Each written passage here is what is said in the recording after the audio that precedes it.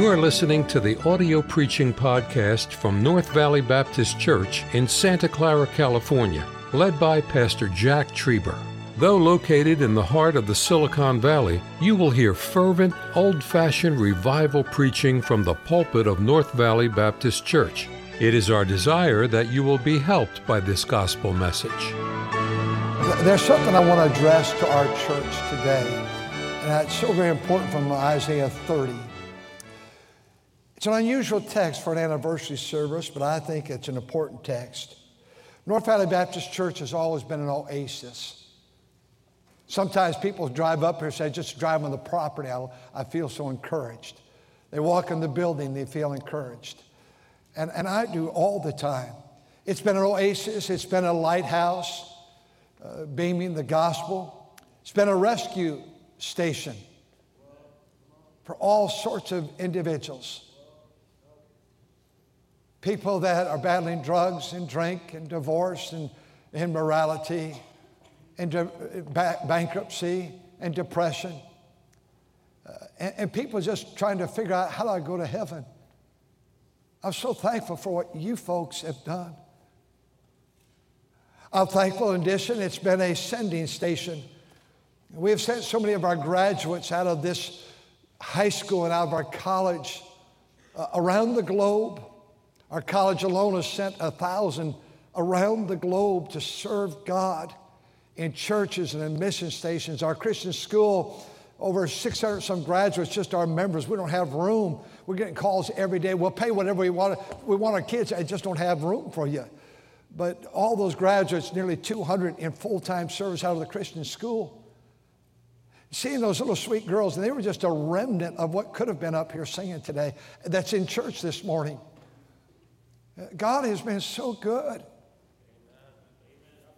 to us, to me, to my wife. And you'd have to understand it. I'm not boasting. I stuttered so often in college. When I get nervous, I'd stutter. I didn't take preaching classes because I knew I could never do that. I'm not trying to walk humbly before. I'm just trying to tell you reality. The only thing I had going for me, I know it, is not only my wife, of course, but I knew I loved God. Amen. I do love Him. I've failed Him so much in these 48 years, but I do know I love Him, and I want to love. I do know I love people. It takes us normally on Sunday night and Wednesday night, it takes us without a fellowship, normally takes us an hour to get out of this auditorium. We like talking to people. We enjoy it, especially you rich people. So we don't talk to very many people very often, but we just love talking to you, whoever you are. On Sunday night, I love to sit on these steps with the little kids. And I'd say, how many steps can you jump? And Miss Trieber came to our class one day. Parents, don't let your kids jump off that platform. That's not respectful. I thought, oh man, I'm the guy that did that. So I stopped doing that. But I love your kids. God's been so good. He's been so good to us. I remember coming here, and we weren't here on opening Sunday, but I gave money to start this church, and 5 months later we came. Pastor Rutledge, who's with the Lord, he began it, and we came, and the first week I became pastor, they said, we're selling the building, and I had to meet with the church that owned it on Monday and said, okay, we got to buy this thing. They said, well, a congressman owned it, and a church owned it, and it was a long ordeal. I didn't know how much we were going to make, and of course we didn't have health insurance and life insurance, and we had nothing. And I said to my wife, you work about 60, 70 hours a week, I'll pay you $25 a week. And she did. I can remember buying chairs. I felt so important that we had brand new chairs in the auditorium. Little things. We look at this chapter, and this chapter shows you that things are going great, and they changed in a heartbeat. You know, you're one phone call away from your whole world being turned upside down, and so am I. One of those calls we've had in the last 48 years was on a Sunday afternoon. And we got word our 23-year-old granddaughter, our 23-year-old niece was killed coming home from church on Sunday morning from her grandpa's church. That was so very devastating. I think when our firstborn, Tiffany, and her husband, they'd been on staff for years here, and their 5 kids, they moved to pastor a church in Southern California. That was, you should be excited. It was like a death. I watched those 2 U-Haul trucks pull out of town. All of our family, all 14 grandkids, everybody, we're all here serving God together. And when Brian, I just wept like a baby. I walked over here on Romans Road on our property, and they left out, and I saw those U-Hauls go. And I had prayer with them, and I was real strong for them. Oh, you'd have to understand how close I wailed. I said, God, I'm so brokenhearted. I'm losing our kids. I'm thankful they're serving God. And a year later, our son Tim, who would preach here quite often, he'd been with me 12 years on staff. He said, Dad, and he has 5 kids, and we're going to the Phoenix area, surprise, to start a church.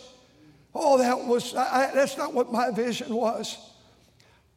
Hey, Tim, 118 in Phoenix today. How you doing, son? Payback time for wounding your dad. And the next 10 days, it's triple digits, 110 or hotter. God bless you. But God's using them. So we don't get to see those 10. We see 4 that are here. What a blessing to have Tabitha and Brother Fanera here and their kids. It just takes a phone call. It just takes an accident in an intersection. It just takes the heart stopping.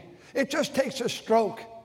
It just takes the doctor say you have that C word or you have cancer or whatever it might be. And we see it. I've seen it all these 48 years. I can prove it if you go to the cemeteries around here with me. For probably the first 30-some years, we didn't have elderly people die. Very few. We had younger people die, and they're scattered in these cemeteries around here.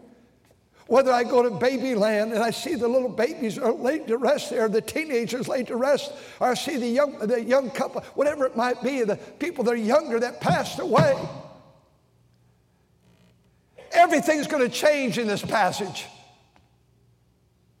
They had it made, the Israelites. But everything changed in a heartbeat. Your life, your marriage, your home, even your church can change in a heartbeat. What's my message? Stay with God, North Valley. I don't care what happens, stay with God. I don't know how hard these days of journey of my wife and I is going to be. I don't know what's going to all happen. One of us is going to be left without the other if the Lord tarries. One of us will follow the casket. And I'll watch my wife be lowered to the ground, or she'll watch me being lowered to the ground, and the journey will be over. I know that. I can't imagine life without her. I don't know what the future holds. But I do know that the Bible says that life's not easy. Man that's born of woman, his days are few and full of troubles as sparks fly upward. But I pray that when I get, maybe if I'm out by myself in a rest home one day and nobody comes to see me and I'm toothless and I can't hear, I hope I still love God. Maybe the day comes I can't even get to the house of God. And I can't even physically go to church, and I'm in a nursing facility, but I still want to be able to pray and love God and pray for the next pastor of this church and what God's doing here. Are all changed in a moment. Look at the condition in chapter 30, verse 1. Woe to the rebellious children. See, they became rebellious. Their condition, they were rebellious. That take counsel, but not of me. They listen to the government, they listen to the authorities, they listen to religious leaders, they listen to this or that, but they don't listen to me, God said. They cover with a covering. They try to cover their sin. But not by my spirit, that they may add sin to sin. The condition of Israel, they were adding sin to sin. They rebelled against God. We don't want to listen to you, God. We don't want to do it your way. We've got a new way to do church. It's out in the ocean. It's up in the mountains. It's on the ski slopes. We got a new way to do it. Hey, young people, you're going to have to face that in your life. a new way to do church, a new way. Just forget about God. There is no God. There is a God. The fool has said in his heart there is no God. The condition, it goes on, verse 2, that walk to go down into Egypt. Egypt in the Bible was never a place of safety. The Egyptians were rejectors of God, and when the children of Israel began to go to Egypt, God said they made a big, huge mistake, and they had to wander because of their sin and corruption.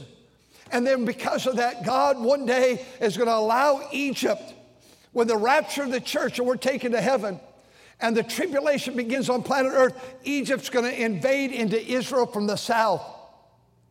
Russia is going to invade Ezekiel 38 and 39 from the north. China is going to invade from the east. And the countries of the Mediterranean from the west will come, and they'll gather to the field called Megiddo. And there'll be a worldwide war there with God, Armageddon. That day is coming. And God is going to use Egypt to judge Israel. But Israel will come out the victor, and Egypt will be defeated. The Bible says, that go down into Egypt, and they've not asked of my mouth to strengthen themselves in the strength of Pharaoh and to trust in the shadow of Egypt. They don't talk to me. They talk to Pharaoh, they talk to Egypt, but they're not talking to me. What is it that has you so overburdened today?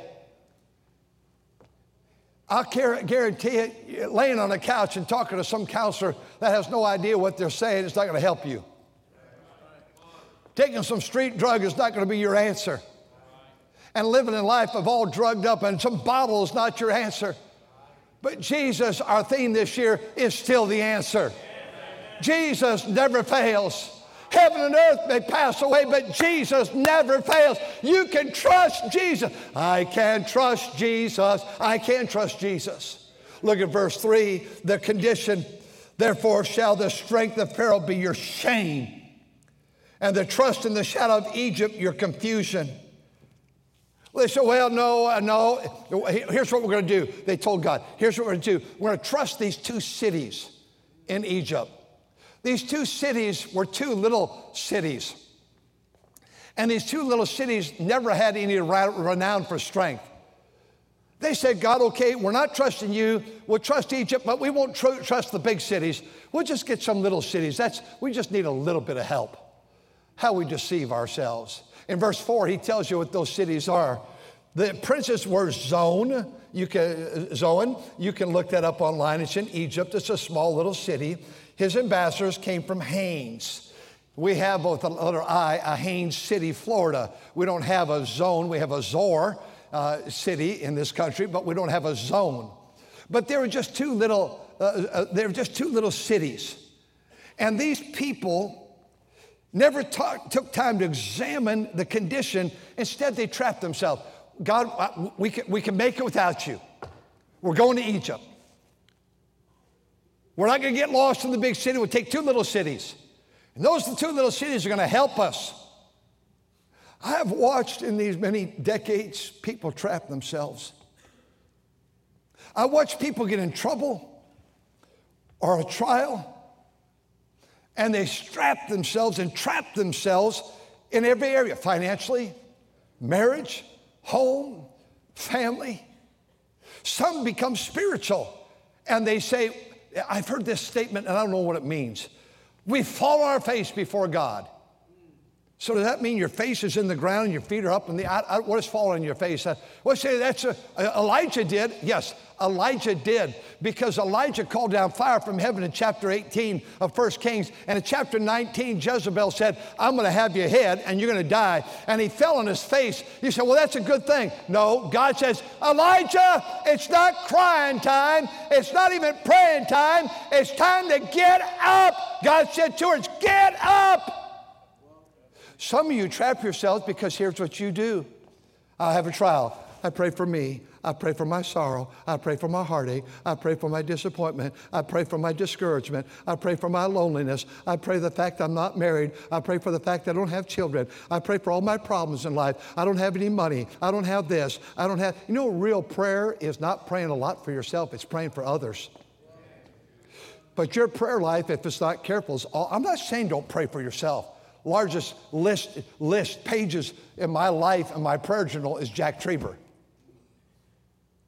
I have to be right with God. But I don't want the rest of my chapters filled. Yes, they're filled with my children, their mates, and our grandkids. Yes, of course, my wife. But there's people in all the remaining page after page after pages after pages that are hurting, that are sick, that are retired, that are lonely, that are poor, that are leaders in this country, political leaders that I'm responsible for, the police, the fire, the military people, and I have many names listed there, military people I know around this country. I have people that are in conditions that are just, it's time that, a pastor ought to pray for his people. And the whole thing ought not to be, bless me now, help me now, encourage me now, keep me safe right now, supply my needs right now, give me money right now, give me peace right now, give me hope right now, give me encouragement right now. No, stop praying for yourself and go help somebody on the journey of life. Amen. They went to these two cities. It's time to, Elijah, it's time. God says it's time to get up, and I've got a job for you to do. When you don't have a task to do for God, you're going to lead yourself into discouragement. So, but I'm praying. Stop the praying and doing. I am not advocating law. I wrote a book on prayer. Wish I could live it all. Focus on others. Isaiah 26:3, thou wilt keep in perfect peace whose mind is stayed on thee, not me. You get your idea on you. I'm not happy. I think I'm going to quit church. I'm just not happy with it. Get your eyes on souls that are lost and without Jesus Christ. Get your soul on praying for missionaries in the church and tithing. I see the condition. I'm out of time. I see their carnality. In verse number 9, it's a rebellious people, lying children, children that will not hear the law of God, would say to the seers, and to the prophets, prophesy smooth things to us. I see there's some consequences. Thirdly, quickly. Verse number 12 says, because 1, you've despised the word, this word. 2, you've trusted in oppression. 3, and perverseness is stayed thereupon.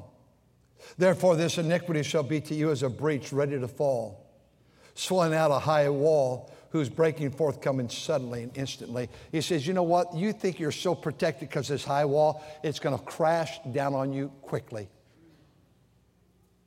Because things come suddenly. They come quickly. Verse 15, thus saith the Lord God, the Holy One of Israel, in returning and rest ye shall be saved. In other words, come back to me. In quietness and confidence shall be your strength, and ye would not. But she said, verse 16, 2 little letters, but she said what? No. I'll do it my way. I don't need you, God. I can take care of it my way. I'm in control. But you're not in control. North Valley Baptist Church, this church has a great future if the Lord tarries. But the future is rooted and founded in Jesus Christ. And if we take anything away from Christ, we announce its doom. The next generation, we don't have children in here today, but we do have some high schoolers from the bus and from the car crowd, the A, B, C, not the D division, they're over there. Your only hope is to keep this church dependent upon God. Just dependent upon God. That's why it scares me getting out of debt. A preacher said years ago, he's been with the Lord 40-some years. I recall him saying, I'm going to keep my church in debt. And the reason is when you're in debt, you have to depend upon God. When you get out of debt, people begin to argue, complain, and they want to do this and do this and do this. Under my watch, I'm going to still bring things to you. Here's what's next. But through it all, we're going to trust God. We're going to believe in God. We're going to still pass Bibles, 100,000 a year to this city and to these surrounding cities. We're going to pass hundreds of thousands of gospel tracts. We're going to run all 28, 29 buses. We're going to keep worldwide missions 24 hours a day. The sun never stops, never rests on this ministry. It's always up somewhere. You know, the radio here is 24/7, 365, beaming the gospel all the time. Missionaries are taking the gospel all the time. Do you realize that this church has had a dependence upon God? Let's keep dependent on Him. I tell you why. Jesus never fails. Oh, no need to doubt Him now. There's not a friend like the lowly Jesus, no, not one. I've been quick. I did not develop it all I want to, but I think you get the idea. North Valley, stay with God. Thank you for listening to the audio preaching podcast from North Valley Baptist Church in Santa Clara, California, led by Pastor Jack Trieber. For more information about our ministry or to find out how to get in contact with us, visit our website at nvbc.org. May God bless you as you serve Him this week.